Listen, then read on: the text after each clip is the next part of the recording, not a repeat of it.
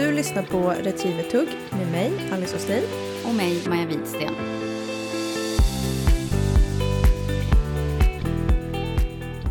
Tjena. Hallå. Välkommen till en ny vecka med oss. Välkomna. Gud, nu säger jag säger det på autopilot. Välkomna till en ny vecka med Retrievertugg. Ja, och vet du vad jag tänkte på när jag bara, tjena. Nej, vadå? Det var någon, vad var det? Den här, men gud. Typ första dejten. Nej, jag har inte sett det. Ja, men du måste ha sett klippet. Carbonara-klippet har jag sett. Ja, nej, inte carbonara-klippet. Det är en kille som, när tjejen kommer, han bara, tjena. Nej, jag hade för att tänka på det. Ja, never mind. Sitter vi här på en dejt. Ja. Hur är läget? Det är bra. Gött. Det är bra! Ja.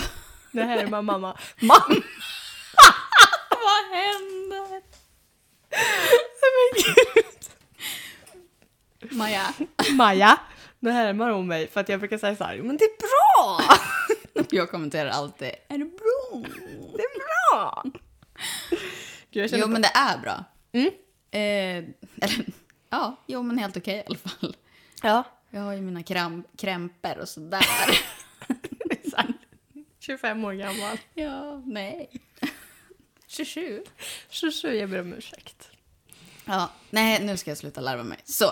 Ja, det har varit en fjompig inledning. Ja. Men det är bra med mig också. Tackar som frågar. Vad bra. Vad bra. Har du gjort något hundrelaterat på senaste? Jag tränade, det var ju hundträning i ridhuset. Du var inte med, du var sjuk. Jag var sjuk. Ja, men jag var där. Det var jätteskönt. Jag är ju gammal hästtjej. Så det blev att när man liksom gick i ridhuset, som jag har inte varit i ett ridhus på 100 år känns det som. Nej. Då blev det att man började så här, gör vi volt tillbaka. Då rider vi på diagonalen, så gör vi serpentiner. Fast jag gick liksom i fotgående. Ja. Så jag hamnade i någon liten egen så här bubbla och bara gick. Perfekt. Det var jätteskönt. Ja. Det var lite terapi. Härligt. Men annars har det varit lugnt, eller? Ja, annars har det varit lugnt. Jag har varit borta hela den här helgen också. Tiden går så fort känns det som. Ja, och förra jobbade du. Ja, det är något hela tiden känns det som. Det är ju det. Och så är det ju becksvart ute. Ja. Men du, vi ska ju fortsätta lite med det vi pratade om förra veckan. Grunderna inom apportering. Ja, nej, jag har inte gjort något jag heller. Ja, just det. Förlåt. Vad har du gjort i veckan? Nej, ingenting. Uppenbarligen. Nej, men förra veckan så låg jag ju sjuk också. Ja. Men jag har faktiskt tagit sköna långpromenader. Det har varit bra väder. Det har, ja, och så har jag samlat på, ja men du vet när man så här, samlat på. Jo, men jag har varit ute och passat på att typ ta in så här granris. Och jag gick långpromenad med en Ikea-kasse på axeln för att jag plockade så mycket mossa och typ kottar. Pysseltanten. Hela förskoleklassen. Du har julpyntat. Ja, jättemycket. Jättemycket, vad mysigt. Ja. Och jag måste också ta tag i det där. Det är advent nu i helgen. Nu är helgen. På söndag. Ja, första advent. Och du, på tal om att det är advent på söndag. Ja. På helgen. På helgen här. Vi har ju tänkt att göra en liten adventsutmaning. Ända fram till jul. Precis. Vill du berätta vad första utmaningen kommer vara nu i första advent? Ja, det kommer då vara lite fokus på vårt fortsatta ämne idag. Så vi tänker ju utmaningen att man ska gå fotgående 15 minuter 3 gånger. Fram till? Ja, fram till andra advent. Ja. Så 3 gånger den här kommande veckan. Ja. Eller man får börja idag. Helgen räknas. Ja, precis. Det måste de få göra, annars kommer inte jag få ihop min tid. Nej. Och vi är ju såklart med på utmaningen och lägger upp det. Så man får gärna tagga i story, typ på Instagram, Retrievertugg. Och din och min Instagram också. Ja, precis. Jag är så dålig på att kolla Retrievertuggs Instagram. Nej, men tagga åtminstone Retrievertugg. Ja. Så får vi hålla extra koll. Ja. Det blir vi jätteglada. Då peppar vi varandra till att göra lite träning nu i vintermörkret. 15 minuters fotgående gånger 3. Innan andra advent. Yes. Jo. Men du, vi ska ju fortsätta då. Inom grunderna som vi pratade om förra veckan. Ja. Förra veckan så gick vi igenom kontakt. Och där började ju både du och jag i köket. Och djup ögonkontakt. Kärlek i blicken. Yes. Så pratade vi om fotgående och följsamhet. Vi bröt ner det i 2 olika delar. Att man kan ha ett aktivt fotgående och ett passivt fotgående. Just det. Och sen så snackade vi avlämningar. Ja. Och sen snackade vi lite stadga. Och sen rann tiden ut. Så idag hade vi tänkt att snacka lite om dressyr, passivitet och lydnad.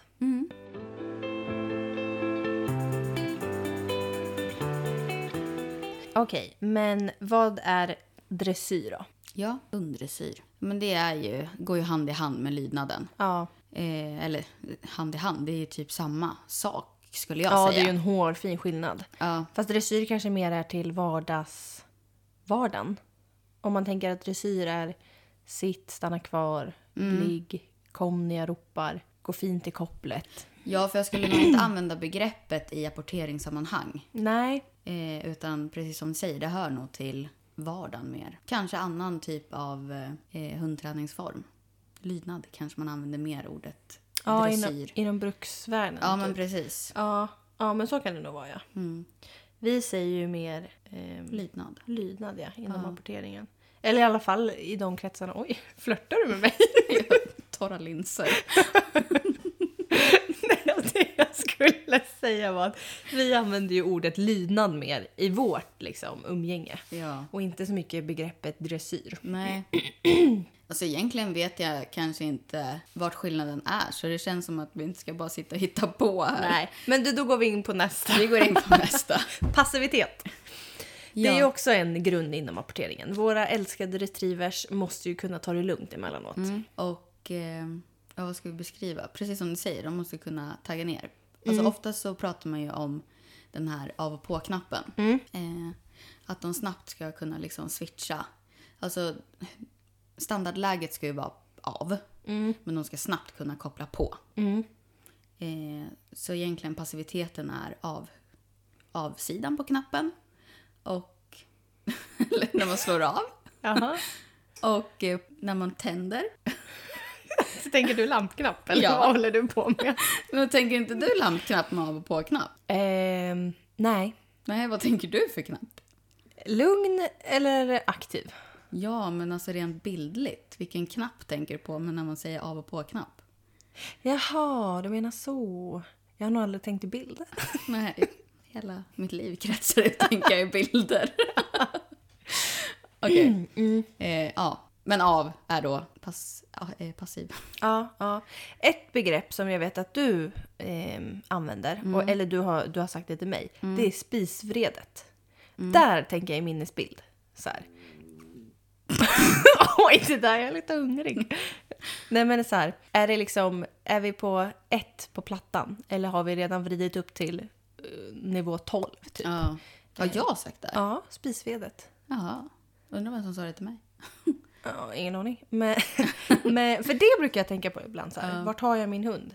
Men jag har nog använt det i jämförelse med så här, just för att Skilla är så himla högtempererad. Ja. Att hennes hjärna ligger liksom, när jag vill att det ska vara 0 så ligger det och puttrar på 7:an. Ja, småkoka lite. Exakt. Ja. Men det jag också tänker med våra retrievers, det här med passiviteten. Det som egentligen de gör, våra hundar, det är ju att de ska arbeta efter skottet. Så att de ska vara lugna fram till att något vilt, till exempel en fågel, har skjutits. Det är ju först då de kliver in och gör jobbet. Yes. Och därför är det så viktigt att man kan ha en hund som är lugn, trots att det kanske, vi säger att det går en spaniel framför och stöter upp fågel. Och sen så skjuts det fågel. Då måste ju våra hundar kunna hålla sig lugna för att kunna ha koncentrationen. Att kunna sålla ut så här. Där gick det ner en skammad. Där lättade det bara fåglar som inte ens blev påskjutna. Och därför är det så viktigt att man har den här passiviteten och grundlydnaden. Ja. Att den inte är på 12 på spisvredet. Precis. Och hur tränar vi passivitet? Ja, det gör vi. Det jag Det jag skulle säga, utan att jag hoppas att man tar illa upp, det är att jag tror att jättemånga tar ut sina hundar alldeles för tidigt i grupp. Att det byggs upp sån himla förväntan och det leder till stress. Som leder till kanske ljud, knallningar. Att hundarna, står man och tränar och man skickar sin hund på en markering, så springer hunden till alla andra och hälsar och leker eller vad det nu må hitta på. Och det tror jag är för att man har för bråttom. Ja, garanterat. Och sen tror jag att man tänker att steget med att bara... För man tänker så här, ja men jag ska inte ta ut i grupp och träna för tidigt. Vi ska bara sitta passiva. Men att man tar ut och då sätter sig på en filt i närheten av när hundar jobbar och ens hund, sitter där men är stressad. Är aktiv, ja. Precis. Att man ser i muskelanspänningen liksom. Det är inte ens en avslappnad hund som man har med, utan det man gör är att bara bygger och bygger. Ja. Den där frustrationen. Ja, och det kanske leder snarare till en stress i hunden. Och en så här, den får aldrig utlopp för allt den här den bygger upp sig. Nej, precis. Och det är som sagt då ljudet kommer oftast. Ja, eller att den knallar, eller den behöver liksom få pysa ut sig allt det här. Hur tränar du passivitet? Ja, men alltså, jag tänker att man lägger ju grunden redan nu. Precis som du sa i förra avsnittet, att det här att vi dämpar och förvaltar våra hundar.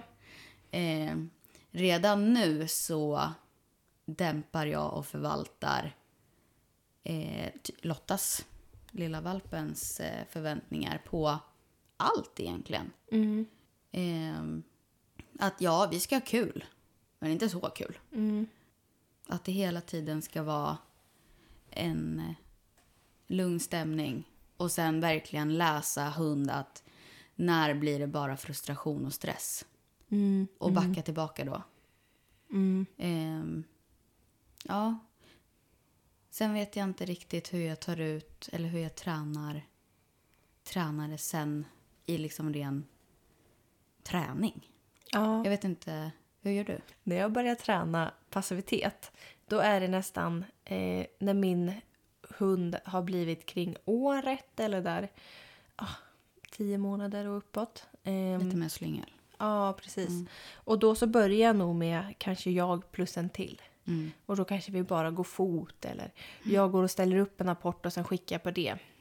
Och sen är jag nog inte heller rädd för att säga till den här andra som jag tränar med. Alltså här, kan vi bara ha en lugn träning, inte massa blås i pipan, eller det ska bara vara lugnt och tryggt typ. Och sen därifrån successivt börjar man öka upp det.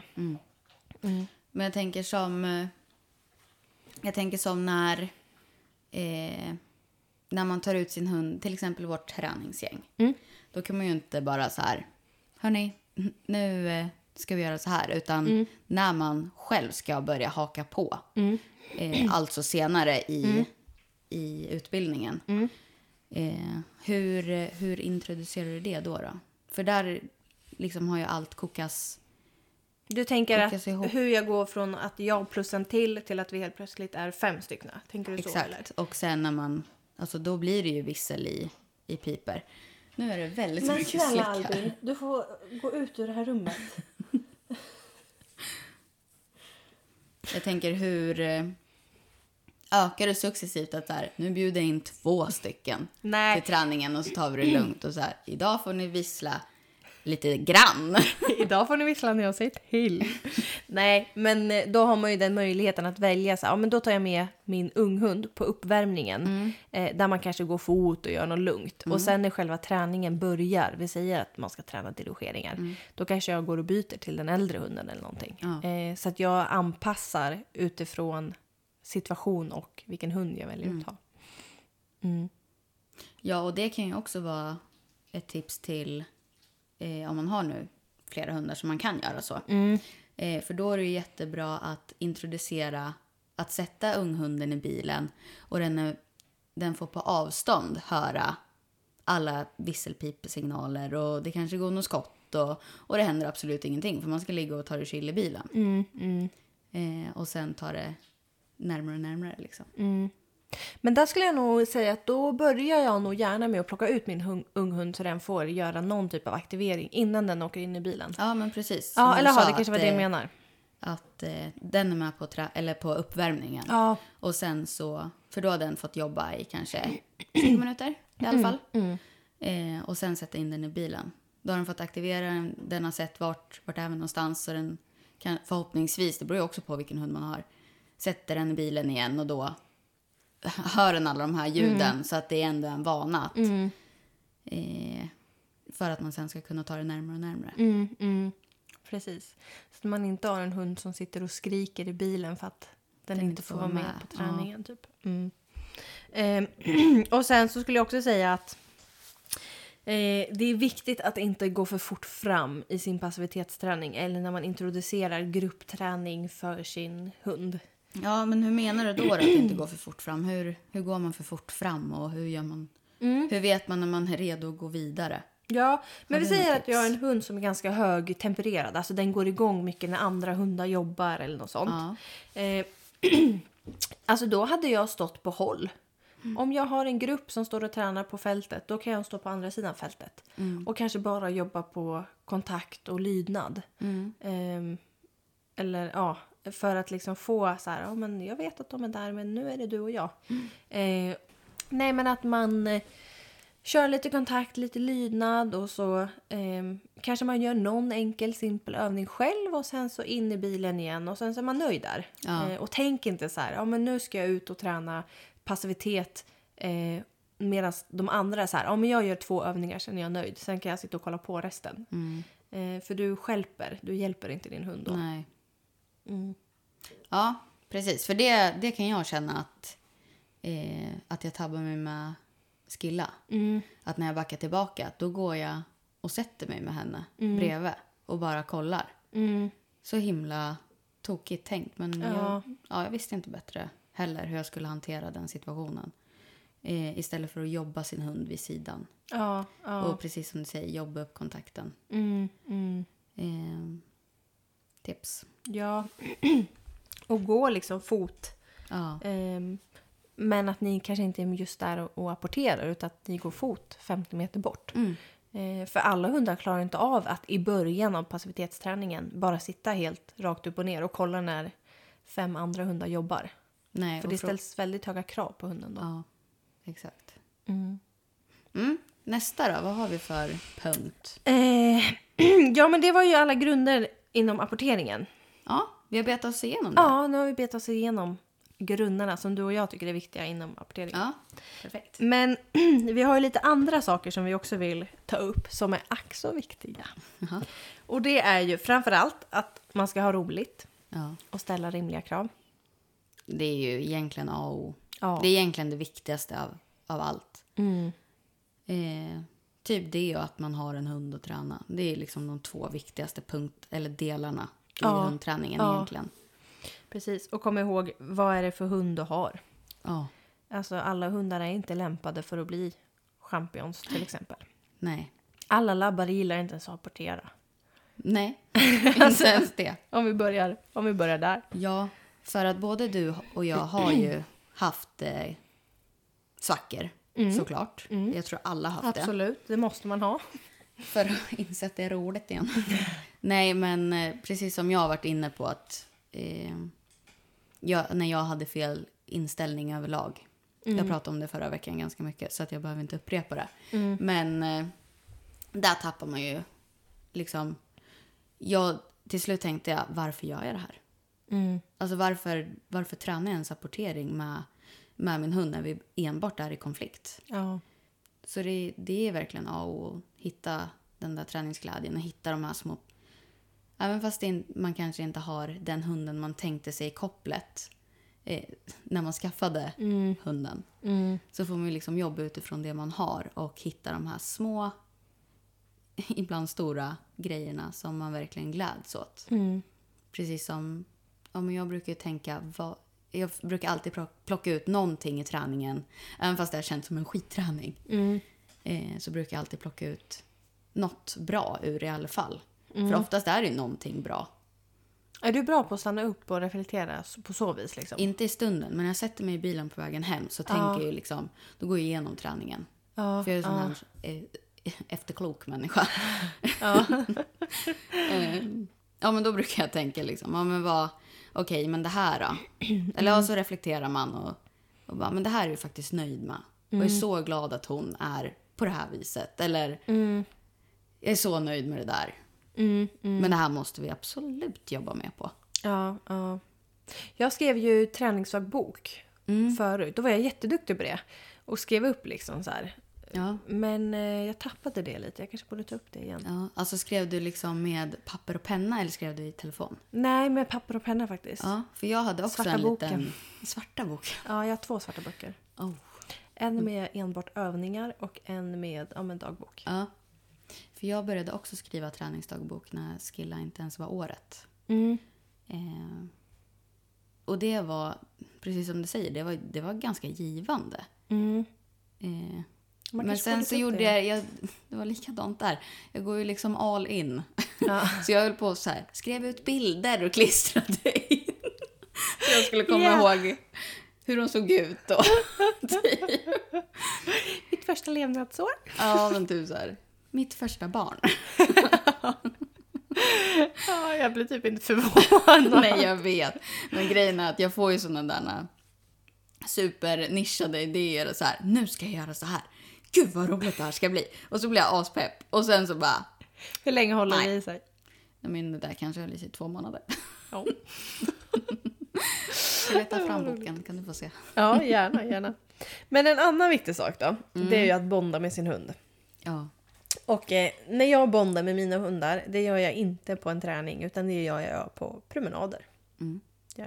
Jag leker inte jättemycket med mina hundar. Eller jag leker aldrig. Jag tänkte säga det. Jättemycket. Nej, jag leker aldrig med mina hundar. Och med leker menar jag att vi kampar aldrig. Vi... inte fan vet jag. Vad gör man när man leker med sin hund? Ja, men att man så här ligger och brottas. Nej, eller verkligen inte. Typ jag tycker retas. Ja. Eller retas, men så här när man ligger i soffan och så här. Nej, aldrig. Nej. Alltså på så vis, jag vet inte. Jag ska inte säga att jag så här. Alltså jag har ju 2 hundar. Vill de leka kan de väl leka med varann, men nej, jag leker aldrig med mina hundar. Nej. Aldrig. Alltså jag kan klappa om dem bara så, du är så rolig, du är så duktig. Rolig. Men det är väl det. Och då blir de jätteglada. Och då är det så här, ja, då går vi vidare. Det är den mesta uppmärksamheten de får i hemmet. Nej, men du... Leker du med dina hundar? Nej, inte leker skulle jag inte säga. Men jag vet inte. Jag kan liksom så här ta i nosryggen och bara, du är så jävla konstig. Ja. Och så bara knäppis. Och då blir de, alltså om man bara ändrar tonläge eller typ så här, man känner hur man är psykad av någon av dem. Så kollar man tillbaka. Och sen så får man lite halvtourette så bara... och då blir det liksom full fräs. Labberycka. Ja, men typ. Alltså det har ju hänt. Men det händer inte ofta med tanke på att man försöker liksom dämpa. Och speciellt inomhussituationer. Att så här, för fan. Gud, jag orkar inte ha hundar. Mina hundar får inte leka inne. Med varandra? Nej. Ja, alltså jag kan inte stoppa det. Nej.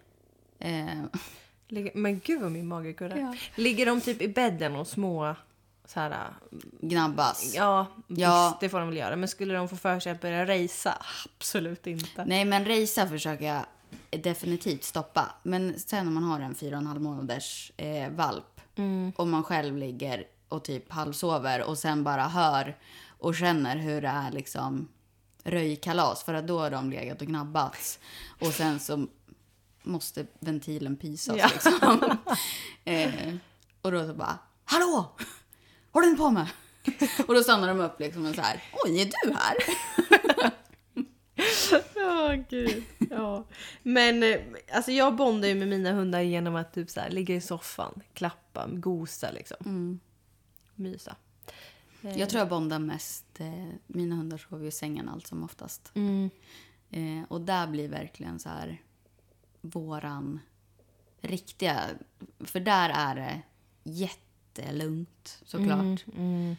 Och det är typ på morgnar och kvällar som Skilla faktiskt tycker att det är mysigt. Annars är hon den här, hon tycker det är mysigt på avstånd. Men hon är ju inte den hunden som ligger i knät. Nej. Men hon tycker om att ligga liksom nere vid fötterna. Och, ja, ligga nära men liksom inte. Ja, men ligger inte och klappa med hela tiden liksom. Nej. Men alltså, på morgnarna kan man få den där liksom att hon så här kryper upp och vill ha. Men det är alltid på hennes villkor. Ja. Något annat då? Som är mer träningsrelaterat. Med att bonda? Nej, sorry. Nu släpper vi bondningen. Okay. Nu har vi pratat klart om det. Ja. Då tar vi nästa. Att när man vill att någonting ska... Om man vill att sin hund ska utföra ett beteende så behöver man ju upprepa och repetera. Upprepa och repetera. Ja. Det går liksom inte att göra en övning en gång och tänka att så, då är det klart. Nej, precis. Och där tror jag att många, ibland inklusive mig själv, kanske inte tar fotgåendet som ett moment. Utan att man tränar fotgående 15 minuter innan träningspasset, sen börjar man träna. Istället för att träna, men nu tränar vi bara 15 minuters fotgående och sen går vi hem. Ja. Hur är du på det? Upprepa och repetera. Alltså i fotgåendet, värdelös. Men det vet ju alla vid det här laget att det är mitt sämsta. Dels för att jag tycker att det är så jäkla tråkigt. Och sen så känns det... Men precis som du säger, det känns som att även fast det är det viktigaste nästan så är det... Ja, men ska jag se det som en träning? Kul. Vad händer med den där träningsglädjen vi pratade om? Och den infinner sig ju inte vid att gå 15 minuters fotgående och sen åka hem. Eller gå hem. Ja. Men alltså annars med att träna och repetera så kan jag nog snarare bli åt andra hållet. Att jag överkör liksom samma typ av övning istället för att utmana. Jobba vidare, bygga på. Att jag lätt fastnar i det där. Alltså att du hamnar på samma nivå. Du utmanar inte dig själv med att göra svårare. Nej, och det har ju mitt härliga personlighetsdrag gör att jag gör inte saker som trygga förvar. Ja, men precis. Ja. Så jag fastnar ju lätt där. Men hur gör du för att komma vidare då? Ja, men det är ju att träna med andra. Hade jag bara tränat själv då hade det liksom inte varit så mycket av henne. Ja. Har det lite med comfort zone att göra? Att gå utanför sin comfort zone? Ja, att töja på längderna? Jag tror det. Men sen när jag tränar med andra så kanske det inte märks utåt. Men jag märker det själv liksom när jag kikar tillbaka i Skillas träningsutveckling. Att när vi har haft så här små perioder där vi mest har tränat själva. Det här kan ju vara perioder på en vecka. Men under våren är ju en vecka ganska lång tid. Att man fastnar lite lättare då. Men jag tror också att det kan ha gynnat mycket hos oss. För till exempel så tycker Skilla har varit klockis på raka linjer. Typ som hon var liten. Och det har nog att göra med att vi liksom verkligen tryggade momenten innan vi gick vidare. Ja. Så att hon är verkligen supersäker på linjetagen. Ja. Du då? Hur känner du att du själv är med? Jag tänker du är ändå så himla målinriktad. Men sen är du också medveten att det inte går för fort fram. Men frågan är, jag kan ju ibland gå för fort fram. Så att jag behöver så här, hoppsan, här får vi backa tillbaka lite. Och egentligen så... jag vet inte, jag har inte fört någon statistik på det här. Men ibland känns det som att det kan vara ganska utvecklande att behöva utmana sig själv. Och sen bara, okej, det gick hit men inte längre. Och då vet jag, men då backar jag tillbaka för att stärka upp, vi säger till exempel ett linjetag. För att stärka upp linjetaget igen. För att få han trygg och säker med ett liksom så här, ett riktigt tryck ut. Och sen så, vi säger att vi tränar terrängbyten. Då kör jag bara helt vanligt på ett fält. Och sen känner jag, okej, men nu är vi tillbaka där vi var innan jag försökte utmana för mycket. Och sen går jag tillbaka där jag kände att hit men inte längre liksom. Och kör det. Och då helt plötsligt kanske det funkar klockrent. Ja. Så jag jobbar ju mycket med att utmana, men att hela tiden gå tillbaka till att bara träna grunderna. Och då kör jag grunderna, alltså jättesimpelt. Alltså vi står på fältet. Kör jag ut, alltså går rakt bak, då är det bara rakt bak. Och det är inga terrängbyten, det är bara supersimpelt. Och likadant med höger- och vänstertecken. Det är liksom en vall. Det är inga diken som ska passeras. Utan Alltså då går du typ tillbaka och kör klockan, men kanske olika längder. Till exempel, om man ska ta något exempel bara. Så ja, precis. Och klockan är ju då, om man ställer en apport klockan 12, klockan 15 och klockan 21. Man var tvungen att tänka, vad är klockan? Så att man har liksom högertecken, vänstertecken och rakt ut-tecken. Ja, men det är ändå alltså en ganska rimlig taktik ändå. Jag har ju faktiskt varit på träningar där man säger att så här, nu ska vi bara testa vart vi är någonstans. Och de träningarna gillar jag. För då är det så här, okej, vi ska bara testa. Ja. Men jag tänker också, som typ lite nu har ju mina hundar träningsuppehåll i och med att det är vinter här hemma hos oss. Så i vår, då blir det ju så här, ja men först såklart så kommer hundarna sättas igång. Men sen också lite, ja men vart står vi nu efter vintervilan? Vart är precis. vi i liksom tränings... Och jag kan ju nästan satsa 10 spänn. Jag har inte råd med mer. Nej, men att det handlar ju om att backa tillbaka till grunderna. Och bara så här påminna. Och lägga på. Och jag tränar ju också mycket grunder. Alltså det här klockan på ett fält är inte speciellt svårt. Nej. Men jag kan lägga på störningar. Så där jobbar jag. Som då? Nej, men vi säger att jag vill att min hund ska gå ett vänstertecken. Då kan jag skjuta en skottapport över hunden som blir då ett uttecken. Men det är inte den du ska gå på. Du ska gå på vänstertecknet. Och det är liksom inga diken, det är inget terrängbyte. Men att han måste sålla så här. Nej, vänta, okej, vad betyder det här tecknet? Jo, det betyder att jag ska gå åt vänster. Och det ställer ju ganska höga krav på hunden att kunna liksom sortera ut. Vad är det människan vill? Men om vi är lite inne på teckenträning då. Är du bra på att filma eller stå i spegeln hur du ser ut när du gör dina tecken till din hund? Alltså, jag har ju sjukt mycket filmer på Emils telefon. Han har ju fått filma mig jättemycket. Men jag står inte i spegeln. Det skulle kännas jättekonstigt. Men just så här, filma rakt bakifrån. Kanske inte just vid tecken. Rakt framifrån då? Nej, inte rakt framifrån. Bakifrån, för att då ser jag också hur min hund är i position bredvid mig innan skick. Och ja, men hur hennes kroppsspråk är när hon kommer tillbaka. Och alltså vänder runt. Du vet, det här som man liksom inte ser själv. Men sen så har det såklart blivit filmat när jag gör tecken. Men jag tror ändå, nu när jag tänker på det så blir det så här, gud, du ser ens ut när jag gör ett högertecken. Exakt, det är därför du ska göra det i spegeln. Alltså, för att, ja, men nu visar Maja så här uttecken och sidotecken. Det jag kan se att många gör, det är att när de gör sitt uttecken, då håller de handen i höjd med huvudet. Alltså de tar inte handen rakt upp, rakt ovanför huvudet.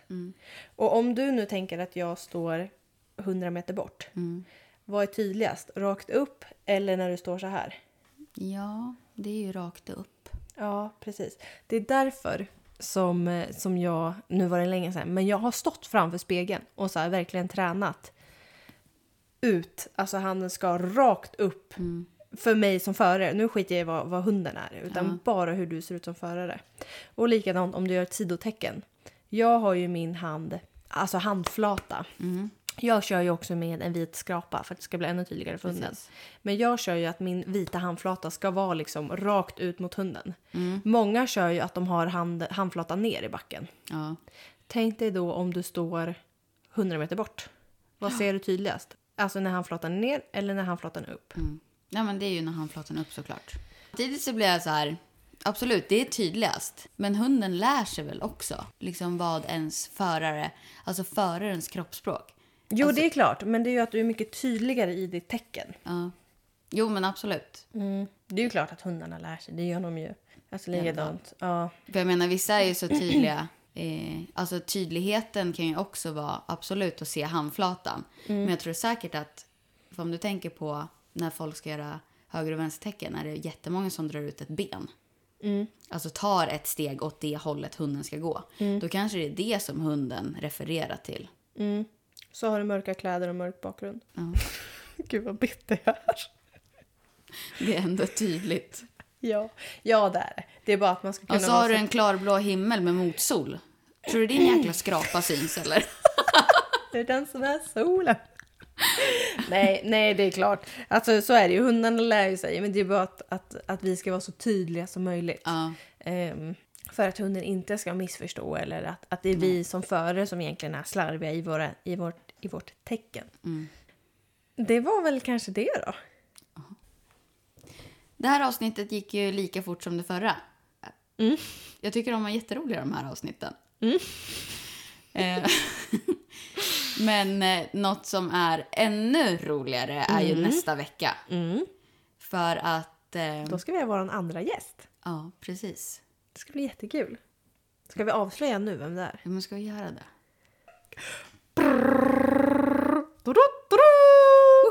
Anita Norrblom! Ja, så roligt!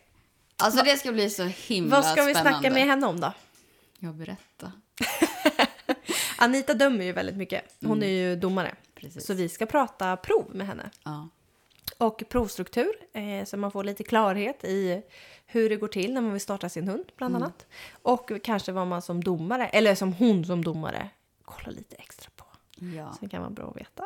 Så vill vi ju veta lite om Anita också. Ja, det är klart. Men det tar jag för givet att vi vet. Ja, det ska bli så intressant. Och det känns verkligen som att nästa vecka kommer vi lära oss hur mycket som helst. Ja, det ser jag fram emot. Och just så här, gå in i huvudet på en domare. Ja.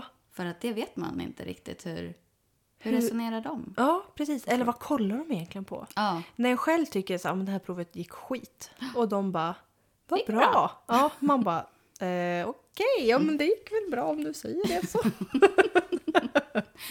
Ja, så nästa vecka, håll i er, för det blir ett avsnitt att längta efter. Jag gör det i alla fall. Ja, jag med. Tack för att ni lyssnar, så hörs vi nästa vecka. Trevlig helg, hörni. Hej då! Hej då!